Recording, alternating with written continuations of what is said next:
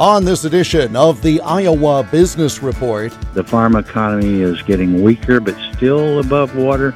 Manufacturing sector still above water. The Midwest economic outlook was quite positive a short time ago, but it's a much different story now. White House officials cheer the latest quarterly economic numbers. And in our business profile, we'll reintroduce you to a Central Iowa company that collaborates with businesses to deliver a unique product via exact specifications. This is the Iowa Business Report for the final weekend of October 2022. The Iowa Business Report is a copyrighted production of Totally Iowa Media, which is solely responsible for its content. For more, click on the radio programs button at totallyiowa.com. Here is Jeff Stein. Dr. Ernie Goss of Creighton University is the nation's leading expert on the Midwest economy. He oversees two monthly reports, the Rural Main Street Index of Bankers and the Mid-America Business Conditions Index of Supply Managers. After an initial post-COVID period of strong recovery, conditions have changed greatly in the past 6 months. I asked economist Ernie Goss to assess the current situation and give us the outlook for the rest of this year and the beginning of 2023. Jeff, you know, our surveys, and we do two surveys, as you said. We do the manufacturing survey and then the rural banker survey, and both surveys are pointing to the same thing, weaker growth, and that's across the mid-section of the country, where it's stretching from North Dakota and Minnesota north to Arkansas and Oklahoma down the south, over to Colorado and Illinois, Colorado in the west and Illinois in the east. All of it's showing the same thing, that things are slowing down, getting slower, and the farm economy is getting weaker, but still above water. Manufacturing sector still above water, but it's heading in the wrong direction. Are these folks that you talk with, and it's such a wide cross-section between the two surveys, are they pessimistic because of what they fear may be ahead? Because, for example, in the ag economy, we don't even know what the harvest is yet, so we can't really count the dollars of revenue. Are they somewhat skeptical, though, because of what they fear the cost will be for inputs, regardless of how bountiful the harvest was? Well, I think it's looking forward, Jeff, and as you know, the GDP numbers for the third quarter came out this week, and those are not bad. But if you look at third quarter last year, also not bad. What we see in the third quarter, generally from the national standpoint, is a buildup of inventories for the Christmas and holiday buying season, and so that's part of it. Now, what's happening in the sectors you're talking about, what we depend heavily on is agriculture and manufacturing. The dollar has been very strong, Jeff, and that's because the Federal Reserve raising interest rates, and you don't need an economist to tell you they're going to raise rates on their next meeting, November the 3rd. We'll get a rate hike of 75 basis points or 0.75%. Now, what are they trying to do? They're trying to slow the economy down even more than it is right now, and that's going to mean, of course, the inflation rate will come down somewhat, and the economy will definitely cool. So that's intentional. That's what we're going to see. Our confidence numbers reflect that. And the overall consumer confidence, that's a U.S. number, was down in October also. Obviously, it's a big country, it is diverse, and trying to control economic policy in a capitalistic society is not easy. But it almost feels like the folks who feed the world in the middle part of the country, with manufacturing that goes with that, by the way, not incidentally at all. Right. This is the area of the country that's not really being focused on. In other words, in trying to prop up some of these other areas of the country, it almost seems like the monetary policy that the folks in Washington are taking is going to dramatically and detrimentally impact folks in the Midwest. Absolutely, Jeff. What's the process? And the process is the Fed raises rates, which tends to push up the value of the dollar. That makes goods from this part of the country sold outside the U.S. borders relatively more expensive. For example, I'll give you a case.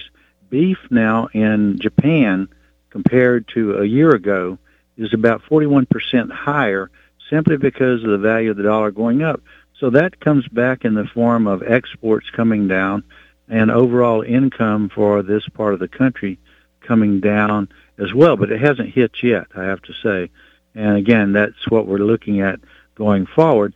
Now, the good side, if you can look at a good side, imports get cheaper. In other words, goods that are produced in Japan, I'm speaking of, not here, but Japanese goods produced abroad coming into the U.S. gets cheaper, but that tends to reduce GDP.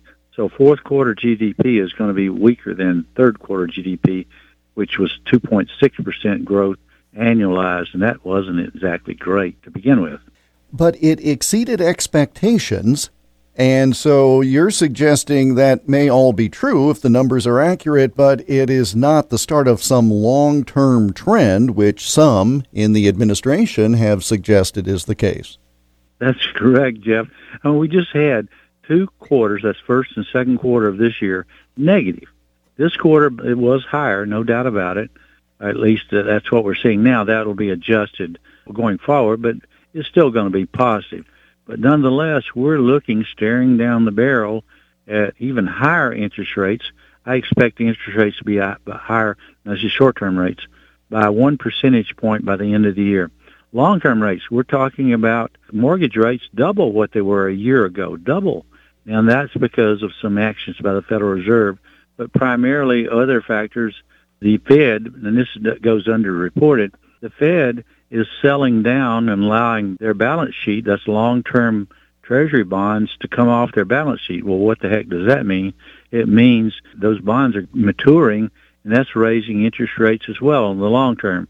And they're doing this to the tune of $95 billion per month that they're allowing these to come off their balance sheet, of course, and that means they're sucking dollars out of the U.S. economy onto their balance sheet. So they're exchanging their bonds for dollars. Of course, that, again, reduces the money supply, which reduces inflationary pressures.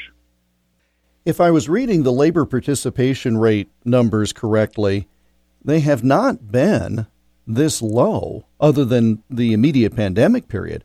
Our numbers right now haven't been this low since 1977. Is that something that should be concerning to us? I mean, I know we had a tailspin at the end of the after the 2008 recession, but it had started to tick back up, and then COVID hit and everything changed. But this is still not a robust participation rate, is it? That's right, Jeff. It's not. In other words, why are these individuals choosing to not be at work, not even looking for work? In other words, they're at home. And I'll bring up the factors. COVID-19, some are still afraid of COVID-19. Secondly, is affordable child care. That's a big issue. A third one is the federal government is paying more and more for you to be on leisure instead of working. Now, that's not as much as it was there, but there's still a motivation and incentive, financial incentive from the federal government for you as an individual to not be out there working. And that's another issue. And finally, of course, the baby boomers, and I'm one of them, we're retiring also. So those are all combining, as you said, so that the number of individuals either working or looking for work is at a very low point compared to the overall population. It is hazardous for me to say predict the future. More hazardous, I suppose, for you to respond. But here we are in the last quarter of 2022. Do you have a sense of what the first quarter of 2023 will look like, and perhaps even into the second quarter? Is there going to be a distinction based upon time of year? What does your crystal ball show us at this point? Unfortunately, Jeff, it's going to likely be negative. In other words, a decline in GDP, and it's still not. It's going to be a tough economy out there. And it's going to be tougher for agriculture looking forward. Agriculture is not going to look as good in quarter 1 and 2 as it has in quarter 2 and 3 of this year, 2022. If you look at farmers, we asked the bankers about the farm equity, and they're still strong. And in your neighborhood there, Jeff, we saw auctions. A 155-acre plot, I guess I can call it a plot, went for more than $26,000 an acre. Well, you can't grow corn or soybean and make money when you're paying $26,000 an acre in the land. So, and that's just reflective maybe of farmers' long-term outlook. In other words, farmers are looking beyond the first half of 2023 and looking at 3 and 4 and 5 years down the road. Dr. Ernie Goss is a Creighton University economist. We connected on Thursday, October 27th. Still to come, national numbers show improvement and new uses for familiar products. You're listening to the Iowa Business Report. This is Michael Swanger, owner of Iowa History Journal. With the return of college football, don't miss the story behind gridiron legends Jack Trice and Duke Slater in our September-October issue. Read the story of their incredible legacies and why their alma maters, Iowa State and Iowa, play their football games on fields named after them. Add our story to your tailgate and get your copy of Iowa History Journal at Barnes & Noble, Walmart, Hy-Vee, Fairway, and iowahistoryjournal.com. Support for the Iowa Business Report comes from the Iowa Business Council, a nonpartisan nonprofit organization working to elevate Iowa's economy through leadership, research, and advocacy. Learn more and review the latest quarterly member survey by going to iowabusinesscouncil.org. National third-quarter economic data was released this past Thursday, and White House officials were quick to point out positive signs. U.S. Deputy Secretary of Commerce Don Graves and I connected shortly after the reports were released on Thursday. This has been a continued indicator that the U.S. economy is moving ahead, that we are still creating jobs, that the economy is growing, that everything that the president has been focusing on about investing in American business, investing in the American people, is playing out the way that we'd like it to. Of course, we know that inflation is still too high, that the price pressure, the cost that every American has to deal with is still too high, especially for families that are struggling to make sure that they have food on the table and keep a roof overhead. But the good thing is that the president continues to take every effort that he can to deal with inflation. That's why we've spent so much time focused on things like making sure that there was more release from the Strategic Petroleum Reserve, millions of barrels of oil to bring down gas prices, and we've seen that have a direct impact over the course of the summer. The overall gas prices are down across the country by more than $1.25 since the beginning of the summer. So the president's going to continue to take those types of actions, and frankly, that was the core part of his agenda, and which is making the necessary investments in clean energy. We know that we are too beholden on other countries right now and their production of oil, and it's important for us to make sure that we have clean energy in this country that is made in this country, that we're creating the types of good-paying jobs that would result from manufacturing of solar panels and wind turbines and the like, and that will make us a more self-sufficient country, and as I said, not beholden on other countries. So we're going to continue to make these types of investments and do everything that we can to bring down prices. But yet the Midwest is really suffering, and it was doing so very well immediate post-COVID period, but there's great pessimism in the Midwest. How do you square the fact that this is a very large part of the country, the one that feeds the world, that is being left behind at this point? As a Midwesterner myself, I know the pain that families are feeling, that small businesses are facing. And I will say that it's why we focused on the types of investments that we have. Manufacturing across this country is back at levels that we haven't seen in many, many years. American manufacturing is back with nearly 700,000 new manufacturing jobs in this country created since the president took office. Coming up, innovation within the supply chain. You're listening to the Iowa Business Report. The Iowa Secretary of State wants to remind you that Tuesday, November 8th is Election Day. Polls will be open 7 a.m. to 8 p.m. Be sure to bring your ID. Saturday, November 5th, county auditor offices are open for absentee voting. Monday, November 7th is the deadline for absentee in-person voting. Remember, you can find your polling place online at voterready.iowa.gov. Tuesday, November 8th is Election Day. Polls will be open 7 a.m. to 8 p.m. Don't forget your ID. For more info, go to voterready.iowa.gov. The Iowa Business Report is presented by Advance Iowa, educating, guiding, advising, and coaching Iowa businesses. Search for Advance Iowa on LinkedIn and Facebook, and get more at advanceiowa.com.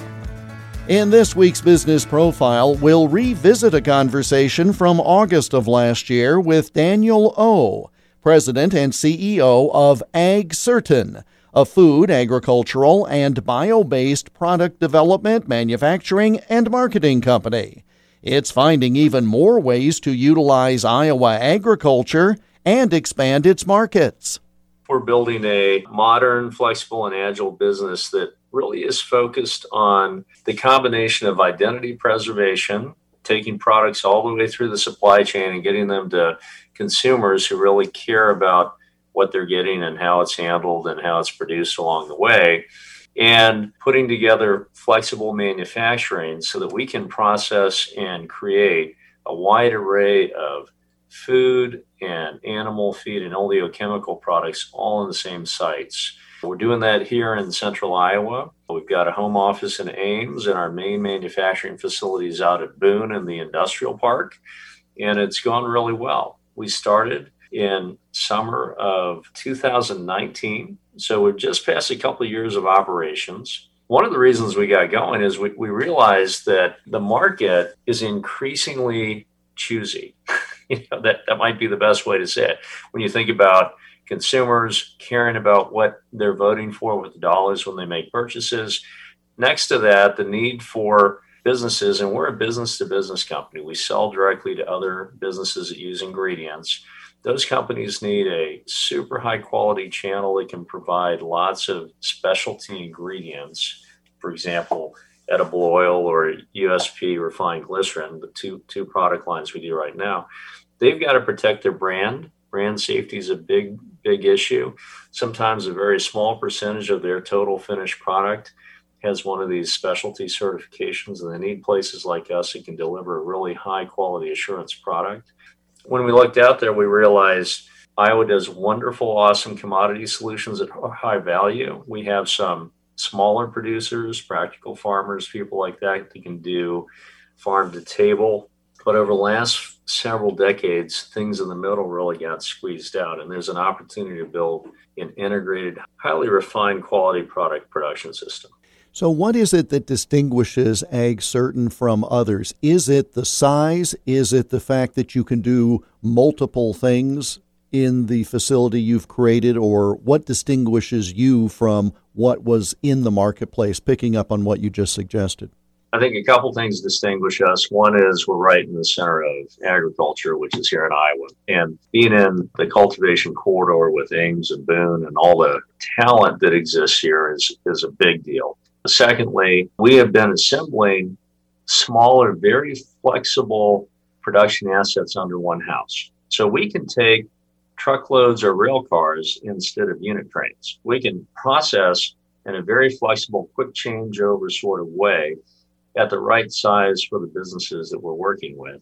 And that is unusual because most of the stuff that's built out there, you'd have to shut down, clean the facility for a week, switch it over, and most of these companies will lose money every moment they're running because they were built for a whole different size. So we had to scale our business to be able to do many things at once, have a paperwork and tracing system that can match all that, train our workforce so they can handle what really is a craft and artisan type production system, but do it in a way that top 100 companies will feel really comfortable with. It's a new set, new sizing of really high quality production.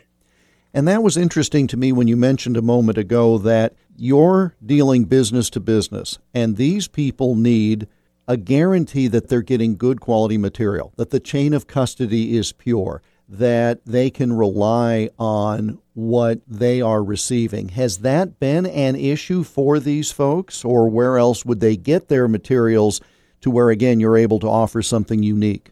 I think they have been able to get high quality product, one product at a time from a company. What I think is harder as their product lines have gotten smaller. So when we all grew up, $1 billion plus food lines that are one family of products that we all go buy at a place like Hy-Vee. Well, now you can just look at Hy-Vee and see how over time one aisle has become many aisles, which has become a big section. But each one of those products is more like a $10 to $50 million type product. And they all have their own special needs in terms of ingredients. And there are not many places big companies can go to get a lot of those ingredients at the same time, efficiently manufactured. So I think there's a growing demand. And at the same time, as we're able to do this, I think one of the big derivative benefits is we're going to help smaller farmers have a channel to go through so that they could have higher value products on their farms and not have to be 5, 10, 15,000 acre farms and get a higher return on smaller work on smaller farms. What interested you about taking on this challenge and ramping this business up? I spent quite a while in biofuels and biomass-based diesel. Really loved the value-added agriculture and the manufacturing side to it. And you saw around carbon intensity and environmental benefits from that, the tracing and tracking that is required to deliver that value. That knowledge plus understanding the growing consumer demand that you see throughout all the grocery system right now made us realize that there is a real need now that can pay and develop a business that will serve our future consumer needs. And I think it's a great, hard problem. We want to support and grow agriculture further. We want to do value-added work here in Iowa because that's the best way for us to keep that value locally. And the talent exists locally to be able to think through it. So it seems like the right time and right place. Daniel O. of Ag Certain. We spoke via Zoom on Monday, August 23rd of last year. For more information, go to agcertain.com. And that brings us to the close of this week's program. We're back again next week at this same time. In the meantime, you can listen to all or part of today's program by going to totallyiowa.com and clicking on the radio programs link. We're also found on all the major podcast distributors, 19 now in all. The Iowa Business Report is presented by Advance Iowa, providing business solutions and support to small to medium-sized businesses. Let's work together. More at advanceiowa.com and search for Advance Iowa on LinkedIn and Facebook. We welcome your comments. Send them by email to radio@totallyiowa.com. I'm Jeff Stein. Thank you for joining us, and we hope you have a prosperous week. The Iowa Business Report is a copyrighted production of Totally Iowa Media, which is solely responsible for its content. For more, click on the radio programs button at totallyiowa.com.